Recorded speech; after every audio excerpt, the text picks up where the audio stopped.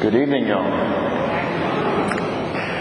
Okay, so we're going to get the second talk started. First of all, thank y'all so much for coming to last week. I know we had a little technical difficulties with the mic and whatever that I didn't realize until the very end. But now we're going to make it work because now I have a very powerful mic, which is going to be great. So, first off, let's begin with a prayer. In the name of the Father, and of the Son, and the Holy Spirit. Lord Jesus, thank you for this time. Thank you for gathering us together as a community of Prompt Sucker and Shack Bay. Please help us continue to prepare our minds, prepare our hearts for this Eucharistic revival. Allow our hearts to be opened and allowing what the saints have taught us about the Eucharistic presence.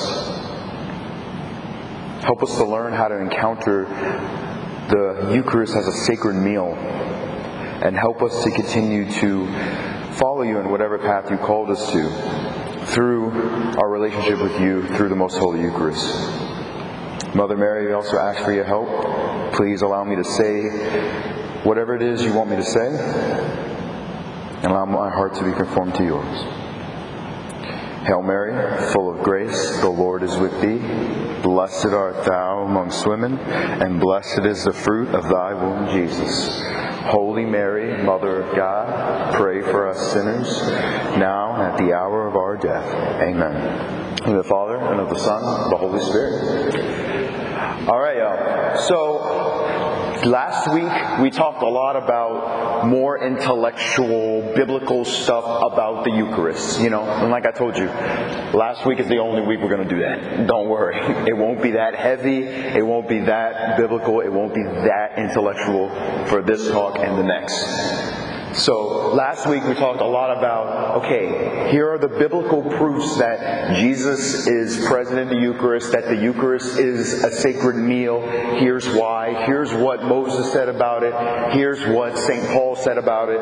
Connecting the Old and the New Testament together and allowing us to figure out, okay, back then this is what it is. They're all connected. Therefore, this is the truth in the future.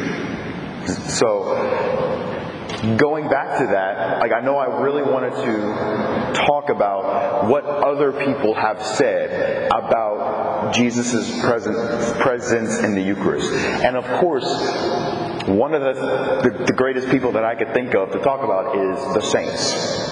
The people who literally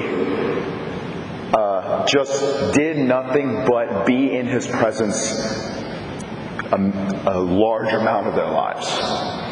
Whether it is through, of course, like adoration, going to Mass, and of course those things, but mostly through relationship. And just how they're able to express themselves through their love of Jesus in the Eucharist. So, of course, this talk will definitely be shorter, I find.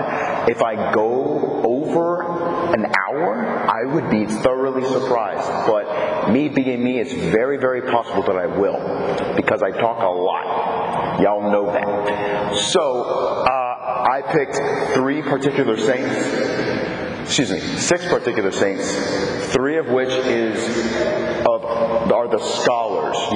These are the intellectual saints who said, okay, this about the Eucharist. And then I'll go through each quote that they said. It's usually like one quote each. And I'll unpack that, I'll explain it. And then I chose three saints who just their stories.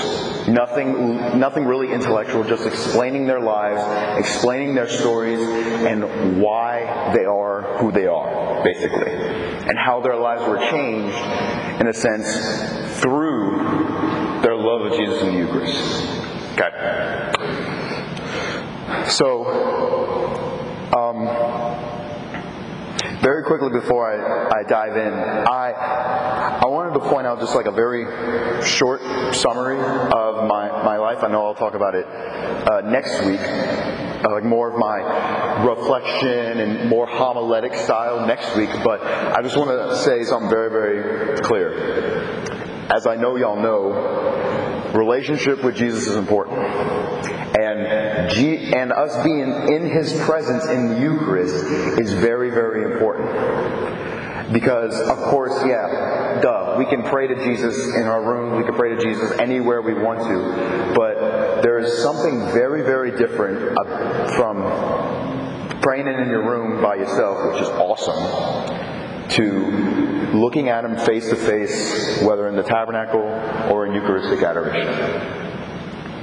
There's almost like, okay, you can feel this anointedness, so to speak, if that's even a word, in the room, where you're like, okay, I'm on holy ground.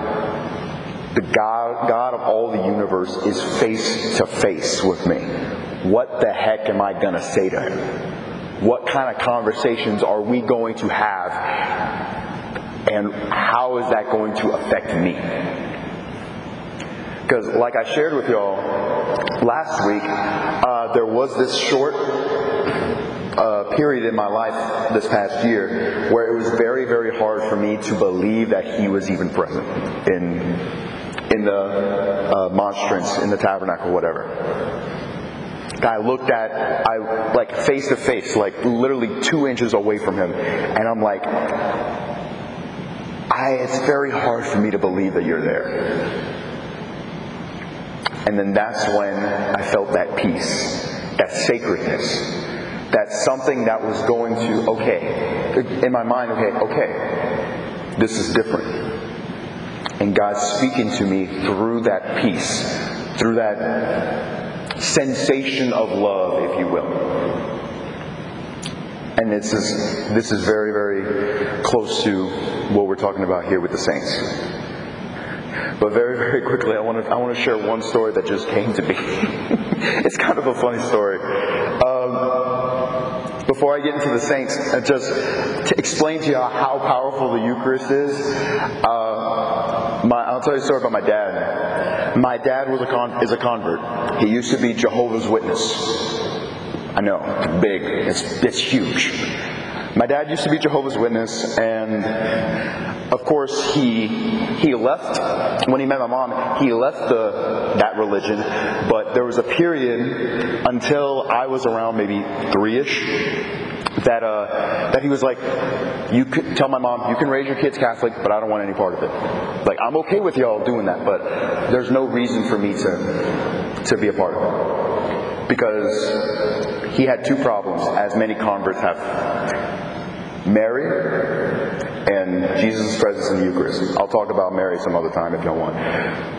He had a crazy conversion story with Mary, but I want to talk about the Eucharist. To help with his conversion and just trying to understand what Catholicism was, Our Lady of the Most Holy Rosary Church in Homa, which was where I was baptized, the pastor at the time gave him the janitorial job. He's like, okay, you want to surround yourself all things Catholic? Here you go. Clean the church. Do what you can. He even was in charge of the cemetery over there at one time. So he's like, okay, cool. So he tells me the story, and in the church, there's like this little table on to the side with pamphlets and stuff, kind of like back there. But pamphlets on the side, and he's like sweeping the church, and he looks over at the pamphlet, and he kind of laughed. And the pamphlet said, if you don't believe Jesus is present in the Eucharist, ask Him. Just ask Him. And then my dad just chuckled or whatever and just continued about his day. A couple of days later, he was, I think, like mopping the sanctuary or something. It was kind of like granite floor. And he was like, from here to the tabernacle. Actually, no. He's very, very close to the tabernacle. Like this close. And I can remember him telling the story. He just looked straight at the tabernacle and he just stopped. And then he remembered that pamphlet. And he did this as a joke. He stopped mopping. I think he even laid it to the side, like leaned it against the altar. He looked straight at the tabernacle and said, "I don't believe you're in there." Not 2 seconds later, off to the side where the Mary statue was, the roof collapsed. It didn't knock over the statue. It didn't break the statue. The statue wasn't touched, thank goodness. But the roof basically collapsed. And my dad looked at the debris, and he looked at the tabernacle, and then he looked at the sky. He's like, okay, I get it. You're there. All right? He was expecting like lightning just to strike him down dead. He's like, okay, I get it. You know what you're doing. And then that was his journey unto believing that Jesus was present in the Eucharist. And that's a crazy, crazy story. My dad has a lot of those stories. And he's always loved going to Mass, receiving Jesus, and all of that. It was a wild, wild ride for him. And that's awesome. God has a sense of humor, and I love it. So now going about these saints. These saints were not perfect people. These saints were just normal guys and girls just doing their thing. But their one thing that sets them apart from everyone else is just the fact that they had a relationship, like a deep, deep, deep relationship with God. And that's why we try to imitate the saints. Y'all have your favorite saints. Y'all have your confirmation saints. I'll personally talk about my own confirmation saint in a minute. But that's one of the reasons why learning about the saints is so important. Okay. Let's go into the first saint in your handout. St. Ignatius of Antioch. And if y'all remember from last week, if I remember talking about it, St. Ignatius of Antioch was a disciple of St. John, the Beloved, the Apostle. He's a second-generation apostle. And in my personal opinion, it's like, okay, St. Paul, him, of second-generation apostles. He's just so open-minded because if you can imagine walking with the beloved disciple and hearing every single story that St. John had witnessed.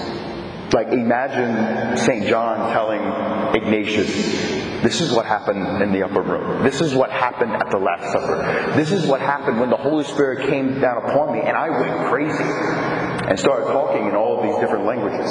Just imagine what was picking at his brain as he was going through this. And he is known of making sure that his insistence of the humanity of Jesus was passed throughout the entire known world.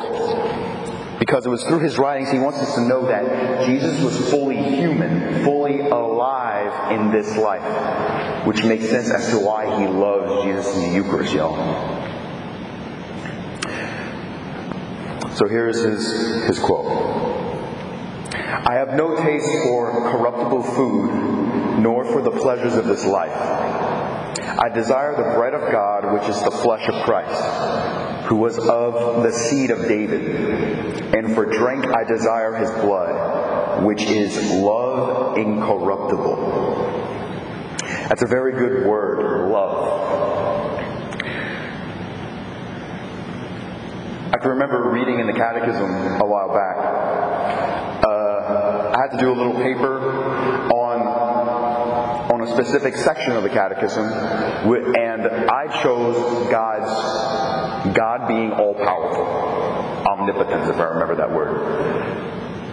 Like, God is so powerful, he can do whatever the heck he wants in whatever way he wants. He can snap his fingers and then he can create a whole other universe if he wanted to. He could take a hair on my head and create 20 million of me, which would be terrifying. But God can do what he wants. And it's awesome that he can do that. But I remember reading in the Catechism that there is a specific reason why he's able to do that. Why he's able to be all-powerful and can do whatever he wants. In the Catechism it says, the reason why God can be all-powerful is the fact that of two things. One, He's a dad. God the Father is a dad. And He loves His children like a dad would. So therefore, His love is what allows Him to be able to do whatever it is He can, whatever it is that He can do. So when we say God is love, we literally mean that. Because the fact that God's fatherly love, which goes out to all of you guys, is so powerful that He created an entire universe for you guys, an entire earth. He created all the planets except for Pluto, which is not a planet anymore. Like, He did that for y'all. And the fact that He was willing to give us His precious body, His precious blood, because of His love for us, that just takes it to a whole nother level of why we have Jesus in the Eucharist. It's like when St. Ignatius says, like, we know He knew Jesus loved St. John. As just, of course, as He loved all of His disciples. We know that St. John loved Jesus. So therefore, Ignatius was like, okay, if they loved Him, what's stopping me from loving Him? What's stopping me from giving fully, totally myself to Him, even though I never met Him face to face? Or at least biblically, we don't know. So that's why the power of, it's kind of like the what's it called? Huey Lewis and the News or something like that. The Power of Love song from Back to the Future. It's like the power of love is so powerful that it can do all things. That's why God is love. I remember, I can't remember where I heard this argument or this story, but there's this little debate going on between an atheist and a Christian, a Catholic. And the atheist was basically like, okay, like he was getting aggravated with the debate or whatever, and he was blurting out, he's like, okay, why would God, like talking about Jesus in the Last Supper, why would He be holding Himself? Like when Jesus says, this is my body given for you at the Last Supper, the atheist was like, okay, why in the heck, why would God hold Himself? Because that's His flesh. But in the chalice, He held His blood. Why would He hold Himself? There is no way Jesus, being God, can like hold His flesh and create His own flesh like this. Like, that makes no sense. And the Catholic looks at it and is like, what? Your God can't do that either? Your God can't do that? That's why there's always the significance of God giving totally of Himself for us. That's a very long explanation saying, love others because God loves you, and then love Jesus in the Eucharist.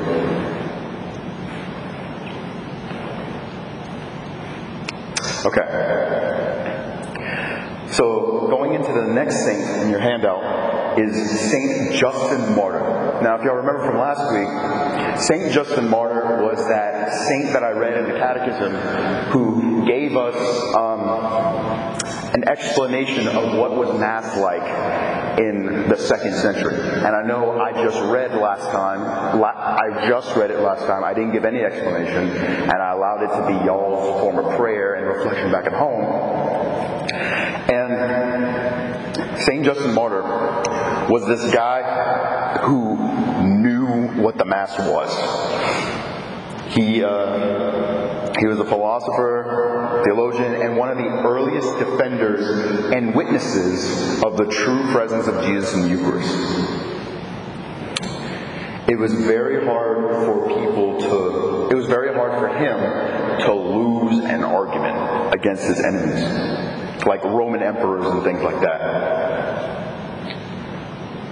And as I said, he's one of the earliest writers of the Mass. He's one of the earliest people, other than the New Testament and the Last Supper, that gave us, okay, here's the format. This is what we do, and this is why.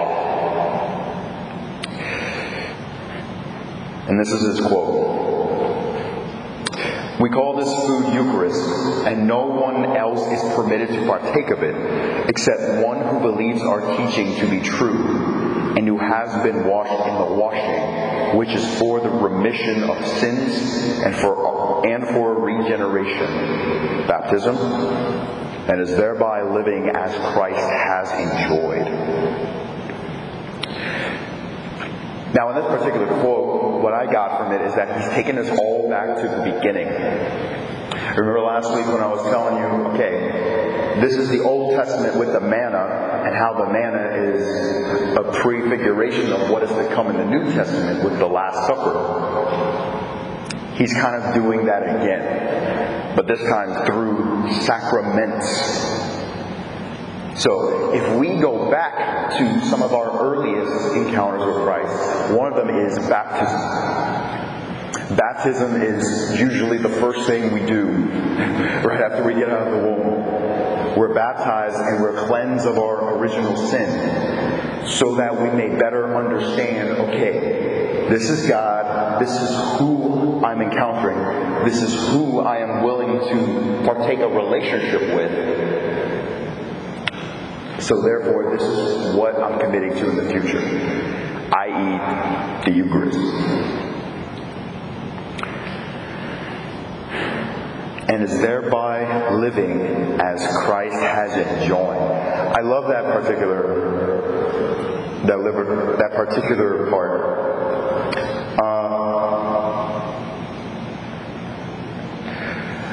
I know that a saint that's not on here, St. John Paul II, he was not only was a big advocate for Mary and praying to Mary, but he was also a very big advocate on the Eucharist.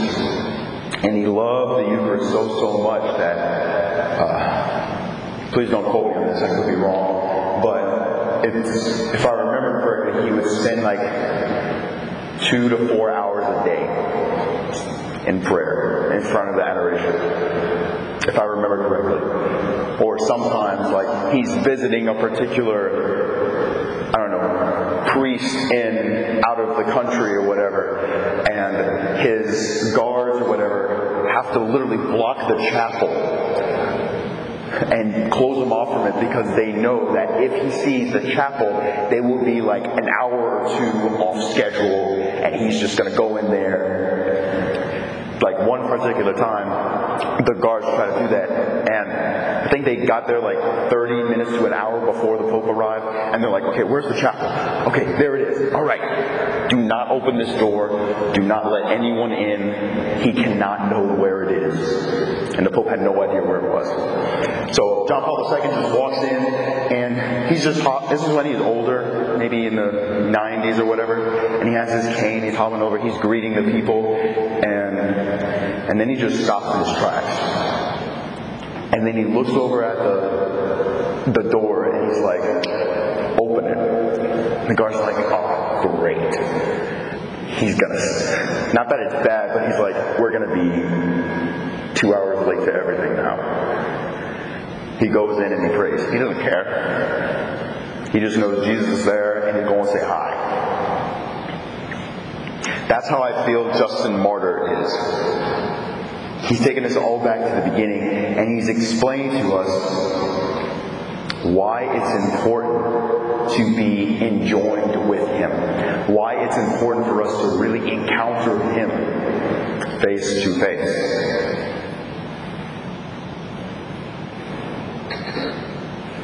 Okay. St. Augustine is the next one. And I know I found 3 quotes which I really, really liked. And I find them in my own notes.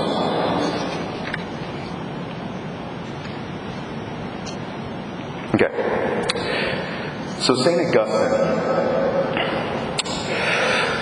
I'm sure many of y'all have heard of him. He's considered to be one of the greatest saints that our church has ever witnessed, has ever encountered, because of his high intellect and his deep knowledge of the faith and Catholicism and all of that jazz.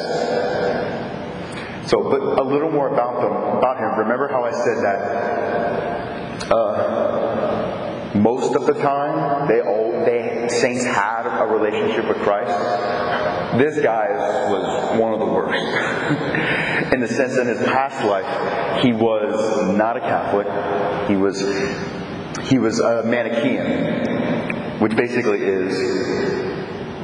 who are pagans who thought they were Christians, who believed that the only way to salvation was through spiritual truths and knowledge.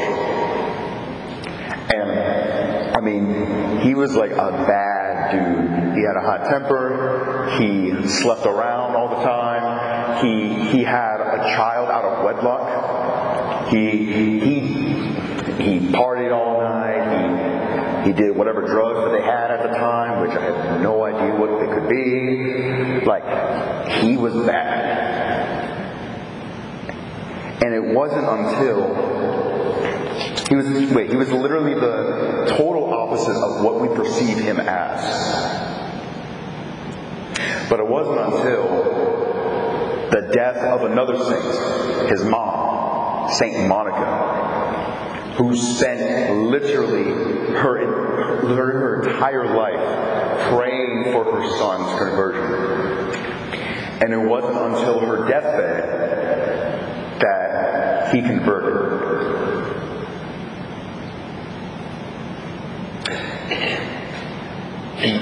And because of his knowledge and because of his high intellect, through his pagan past, he was able to use that gift and to push forward every single theological truth that we know about this guy. Of the church through this guy, I should say. So yeah, he's a very well-known and I would say powerful saint because of his mom's prayers, his mom's sacrifices, his mom's love for Mass, communion, and just relationship with God. So I'm going to very quickly go through these. The first quote by St. Augustine. Quote, "The Lord Jesus wanted those whose eyes were held lest they should recognize him, to recognize him in the breaking of the bread. The faithful know what I'm saying. They know Christ in the breaking of the bread. For not all bread, but only that which receives the blessing of Christ, becomes Christ's body." Remember last week when I talked about the road to Emmaus and how Cleopas and the other dude didn't recognize Jesus until he broke the bread? And their eyes were open and they're like, oh wait, this is our master, this is our Lord, this is the guy we totally were going to give up our lives for. It wasn't until the breaking of the bread that they knew who he was. And I know last week I talked about that already. I know last week it was all about, okay, what's stopping you from encountering him now? What's stopping you from encountering him now? St. Augustine didn't encounter him last time, except through his mom. It wasn't until later on that he realized, oh wait, this stuff is real. This stuff is true.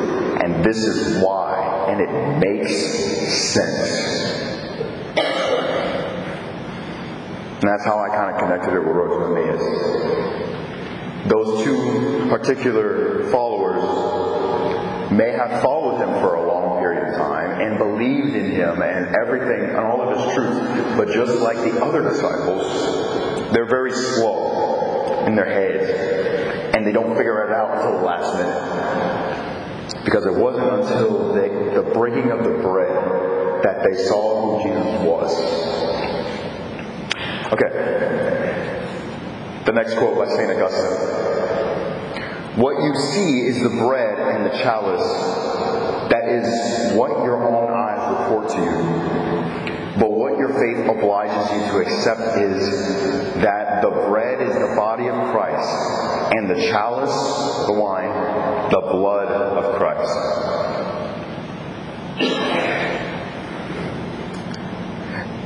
I know many people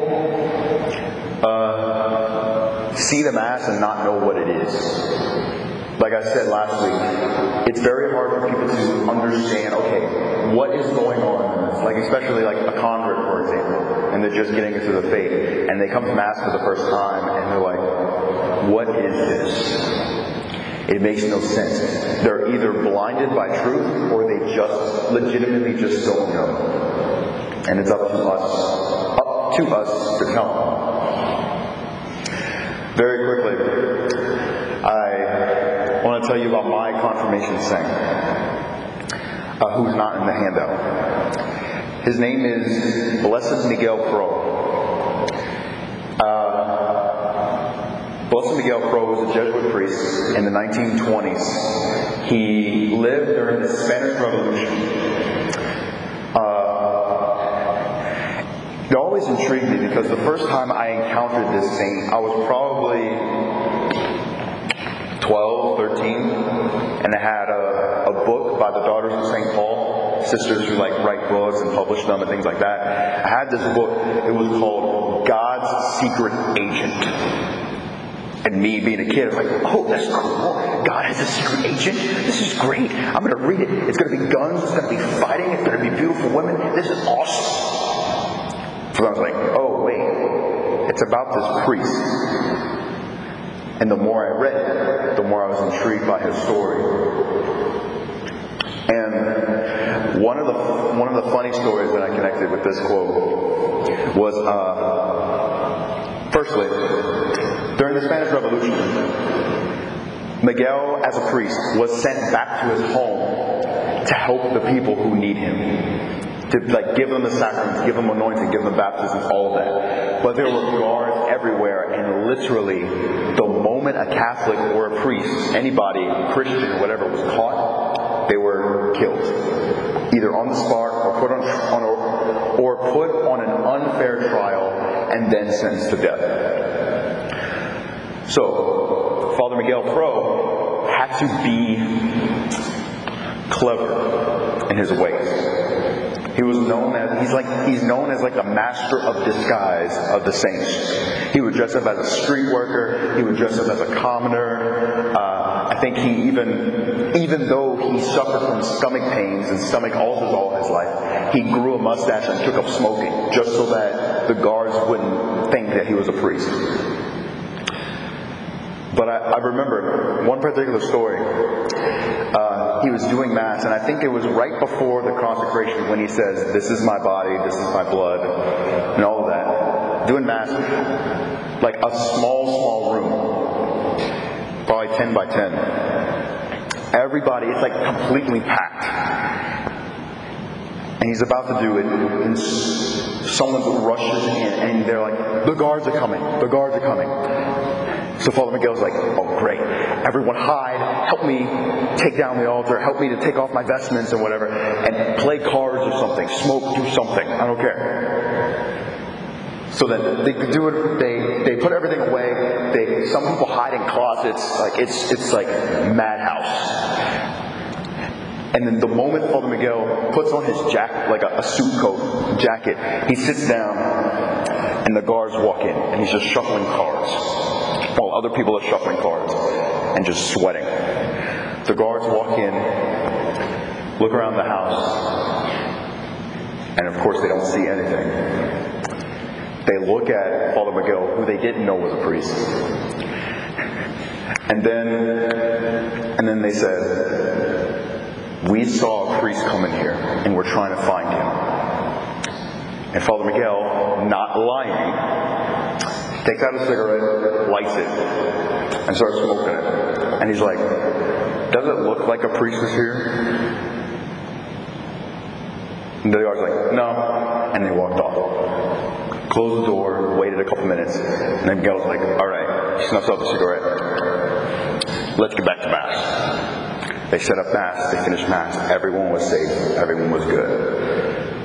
The guards had no idea. Then eventually, Father Miguel was caught. He was tortured in prison, along with his biological brother and, if I remember correctly, another brother priest. No, excuse me, a friend. Just a friend. He was put on an unfair trial. He was sentenced to death by firing squad, and his last words were, "Viva Cristo Rey," which is "Long live Christ the King." He knew who Jesus was, and he knew nothing was going to stop him from allowing the people to encounter him. Because even though the people knew that he was a priest, even though he dressed in normal clothes to hide from the guards, even though he did all of that, it wasn't until the guards saw who he was that they wanted to get rid of him. But the funny thing is, the governor of Mexico at the time, who was persecuting all these Catholics, they were like, okay, this is the priest that's been helping everybody. The moment we kill him, I'm going to put him on the newspapers and all hell's going to break loose. Like, no one is going to want to do everything. Everything will be back in order. No one's going to go to his funeral. But the moment people found out, it was like tens of thousands were there at his funeral procession, if I remember correctly, venerating the body of this priest who was willing to give them the Eucharist, and then he died for it. The governor had a fancy tomb that he erected back in Mexico when he died. It's like fancy, it's big, probably bigger than maybe half of the sanctuary right now. Father Miguel is just a little bitty plaque on the ground. And there's more flowers, more rosaries, more petitions. It looks even more beautiful than the governor's. Father Miguel knew how to be a priest. And that's why I chose that guy to be my confirmation saint. I can't wait till the day he actually canonizes a saint, to where I can call him Saint Miguel Pro. Because God willing, when I become a priest, that's the kind of priest I want to be. Willing to push myself to the limits in order to give people what they need. Whew, I almost got emotional there. Okay.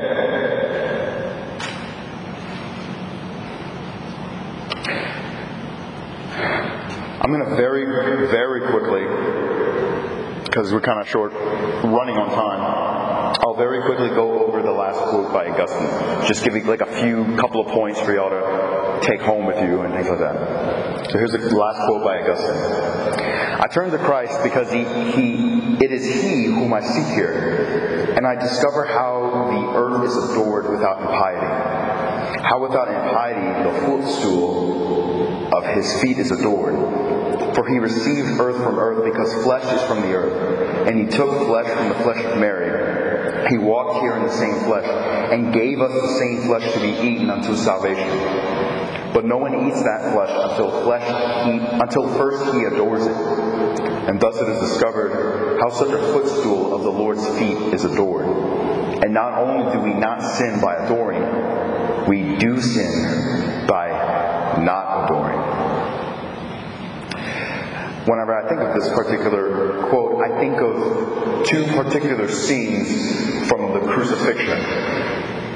Y'all know the good and the bad thief. And although we don't know the good thief's name, the good thief encountered Jesus in his deathbed, you could say. And it wasn't until then that he realized, oh wait, this is an innocent man. This is the Messiah. This is the guy who's literally dying to save all of humanity. And he's giving himself totally and fully. Because like I said last week, whenever the priest says, this is my body or this is my blood, body and blood can translate to self. This is my self, which is given up for you. And so when the good thief says, Lord, forgive me for all my sins. And then Jesus says, you shall be with me in paradise. Kind of like the road to Emmaus, the thief saw Jesus. He understood who he was in his encounter with him. And in, although earthly, short relationship with him, he was able to say, Lord, I'm sorry, forgive me, please. And that's all Jesus needed to hear to say, yes, you're going to be with me up there, and we're going to have fun. And although we don't know biblically who the name of the good thief was, we can imagine the church would have declared him a saint. It's possible. I don't know, but it's possible. And then the next thing that I thought about when it comes to the crucifixion is the soldier who pierced his side with the lance. That guy we know. His name is Longinus. And he's a saint. Saint Longinus. This was a Roman soldier who, of course, obeyed the rules. He wasn't a troublemaker. He knew what he was doing. He knew the law. I wouldn't say he was more of like the outcast of all the Roman soldiers, but he was one that guys were like, okay, this guy is different and we don't know why. But it's okay. Like, it's not a bad difference. But Longinus had a specific type of defect, almost, a disease, if you will, to where it was very hard for him to see. That was his only disability. His eyesight was blurry. Of course, he didn't have glasses in the time. Like, his eyesight was just blurry. It was very hard for him to see. And whenever the head soldier was like, oh wait, Jesus is dead? Okay, we're not going to break his legs. Longinus, you pierce his side just so that we know for sure he's dead. You imagine Longinus like, I can't see anything. I'm probably going to hit his thigh or something. I'm probably going to hit the cross itself and make a fool of myself. Why do you want me to do this? So, of course, he reluctantly does it. He pierces Jesus' side, and y'all know what happens next. Blood and water start gushing out. And that blood and water landed on his face, and he was able to see. He got down on his knees, and he's like, oh boy. What just happened? Here am I, just a soldier who does nothing but be a soldier. And then this guy completely gave me back my vision, even though he was dead. I honestly can't remember what book of saints that I read this from, but in that book it says, okay, shoot, after the crucifixion, after Jesus is buried or whatever, Longinus runs up to Mary and kneels in front of her and begs her for forgiveness. Because you know she saw that. You know, I'm sure you can imagine how devastating it was for her to see all that. He went up to her and he's like, forgive me. She said, I forgive you. Basically, as a mother was like, you were following orders. And I know what my son did for you. He left. He stopped being a soldier. He basically, in written documents, I haven't read that he became an apostle or anything like that, or that kind of disciple. But he stopped what he was doing, being a soldier. He went and told people everything that has happened and evangelized to the known world, and then they finally caught him and killed him.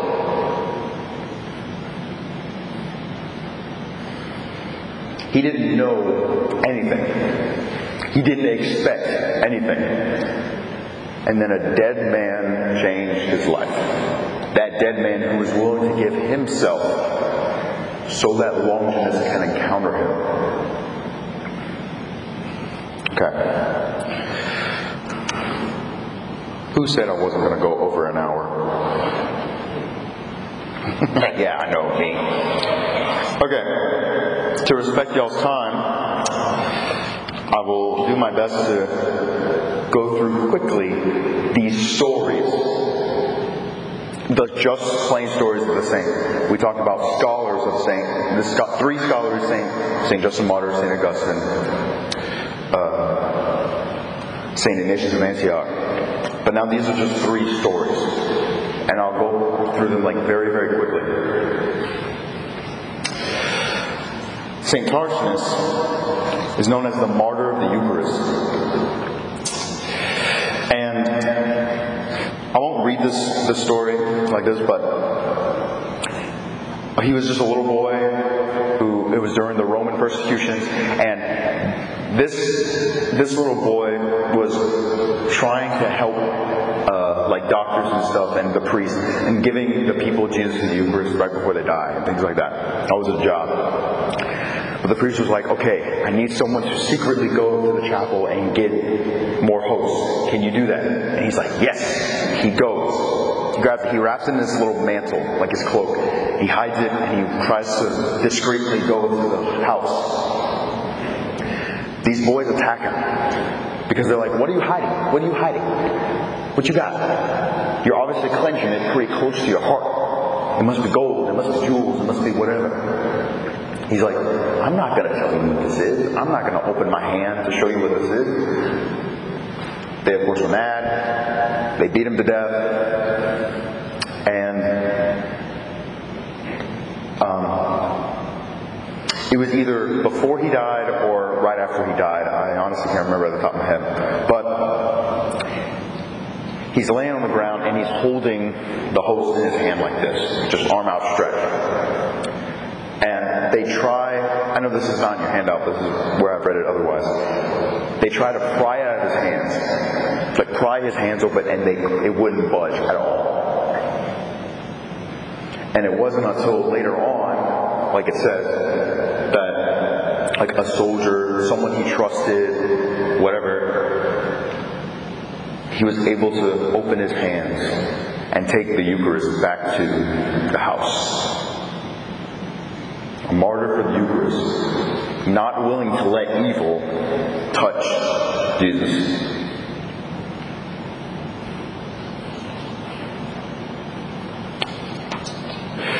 Now the next saint, Blessed Carlos Acutis. He's a relatively new saint, a new specimen, if you will. He was only 15 when he died. And he died, if I remember correctly, in around 2005. If I remember correctly. He was known as, he's one of the most modern saints we have. But he was 15 when he passed away of leukemia. But this boy was just a normal boy. He played video games. He grew up in the 80s and 90s. He played video games. He watched movies with friends. He grew up in Italy, so he did everything that Italians do. Maybe eat pasta and pizza, whatever it is. Gelato. Ooh, yes. But he was just a normal kid. And his love for Jesus in the Eucharist was so impactful for everyone. To where he even made a website just highlighting so many Eucharistic miracles that became so popular. He made sure the message of the Eucharistic miracles came out. This past year, last September to October, I had the privilege of going to Rome and Assisi with some seminarians. And Carlos Acutis is buried in Assisi. And I was able to go see his incorruptible body multiple times. This kid was wearing Nikes. You saw Nikes. You saw... It was like he died yesterday. I even got up close to the glasses I could, and I saw one hair on his chin that he was trying to grow out. 15 years old. Jeans, Nikes, an incorruptible saint.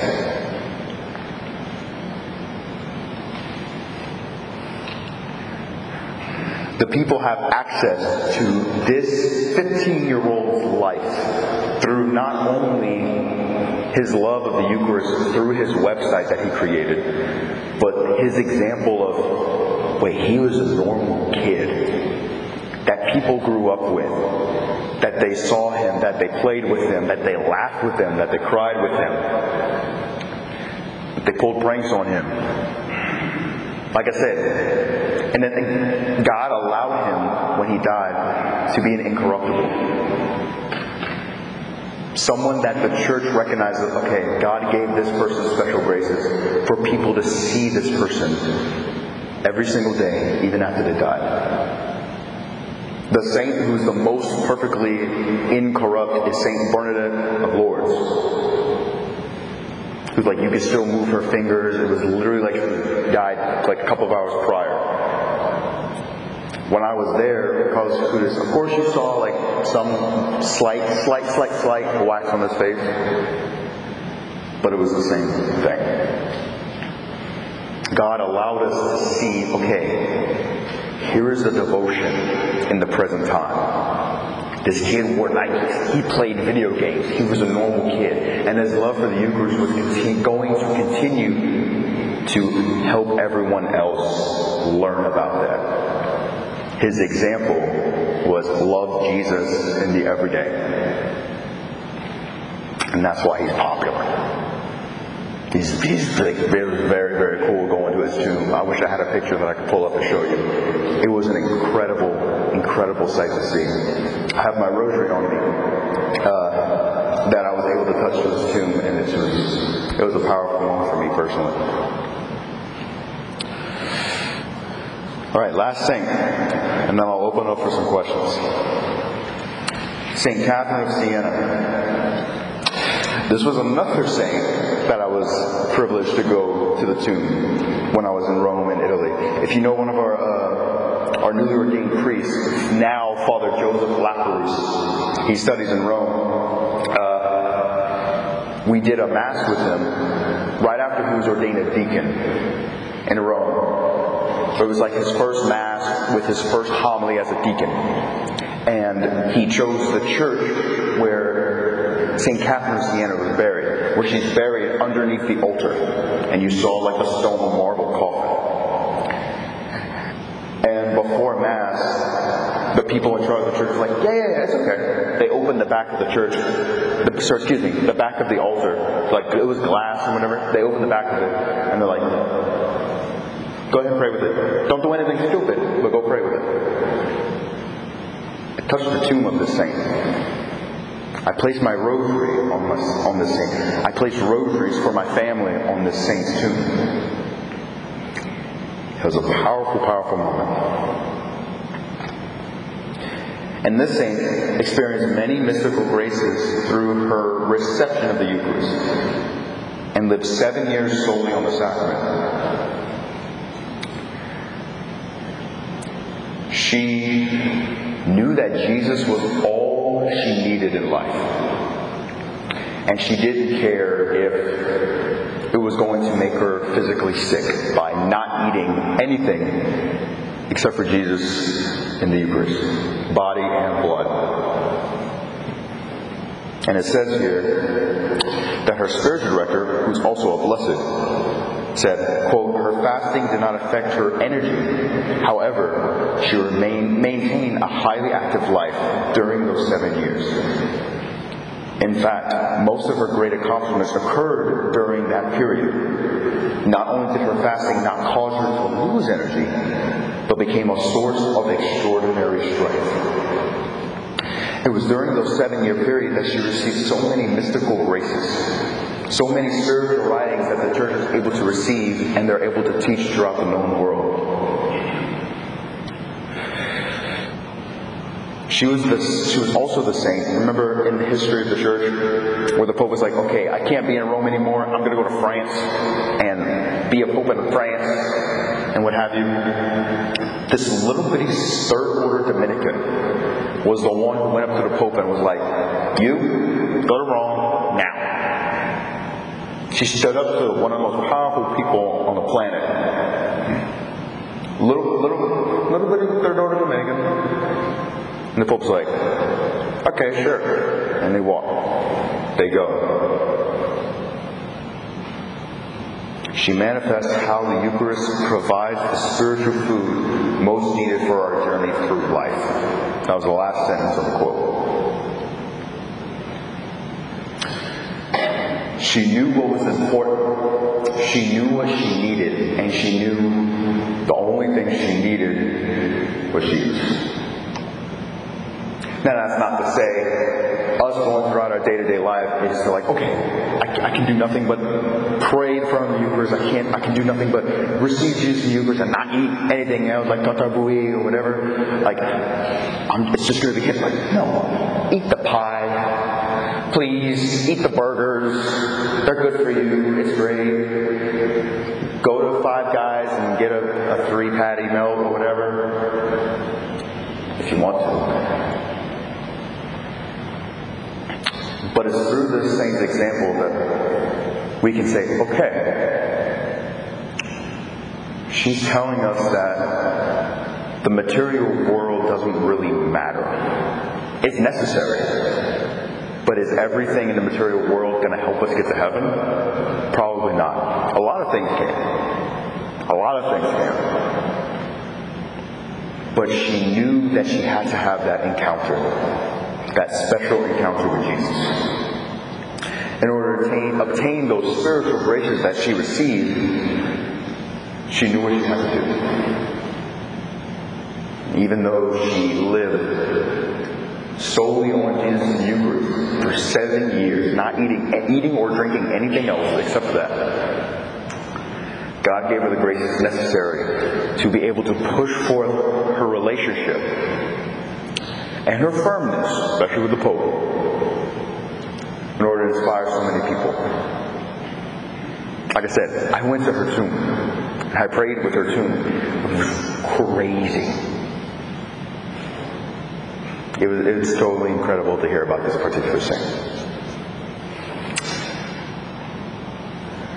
A few closing remarks. I'll talk more about my personal stuff next week on Monday.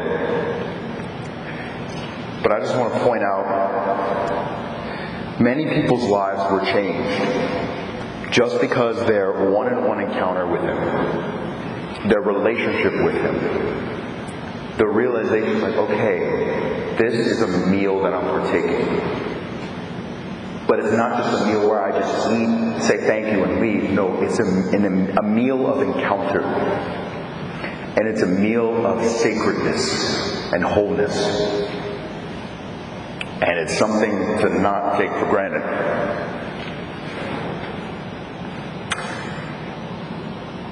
So, never forget about that encounter. Never forget about these saints who would literally give up their lives solely to protect, to consume, and to have that relationship with the Eucharist. Because it's a wild thing to fathom. And then the Father, and the Son, and the Holy Spirit. Glory be to the Father, and to the Son, and to the Holy Spirit. As it was in the beginning, is now, and ever shall be, world without end. Amen. Our Lady of Prompt Succor, hasten to our help. In the name of the Father, Son, and Holy Spirit. Amen.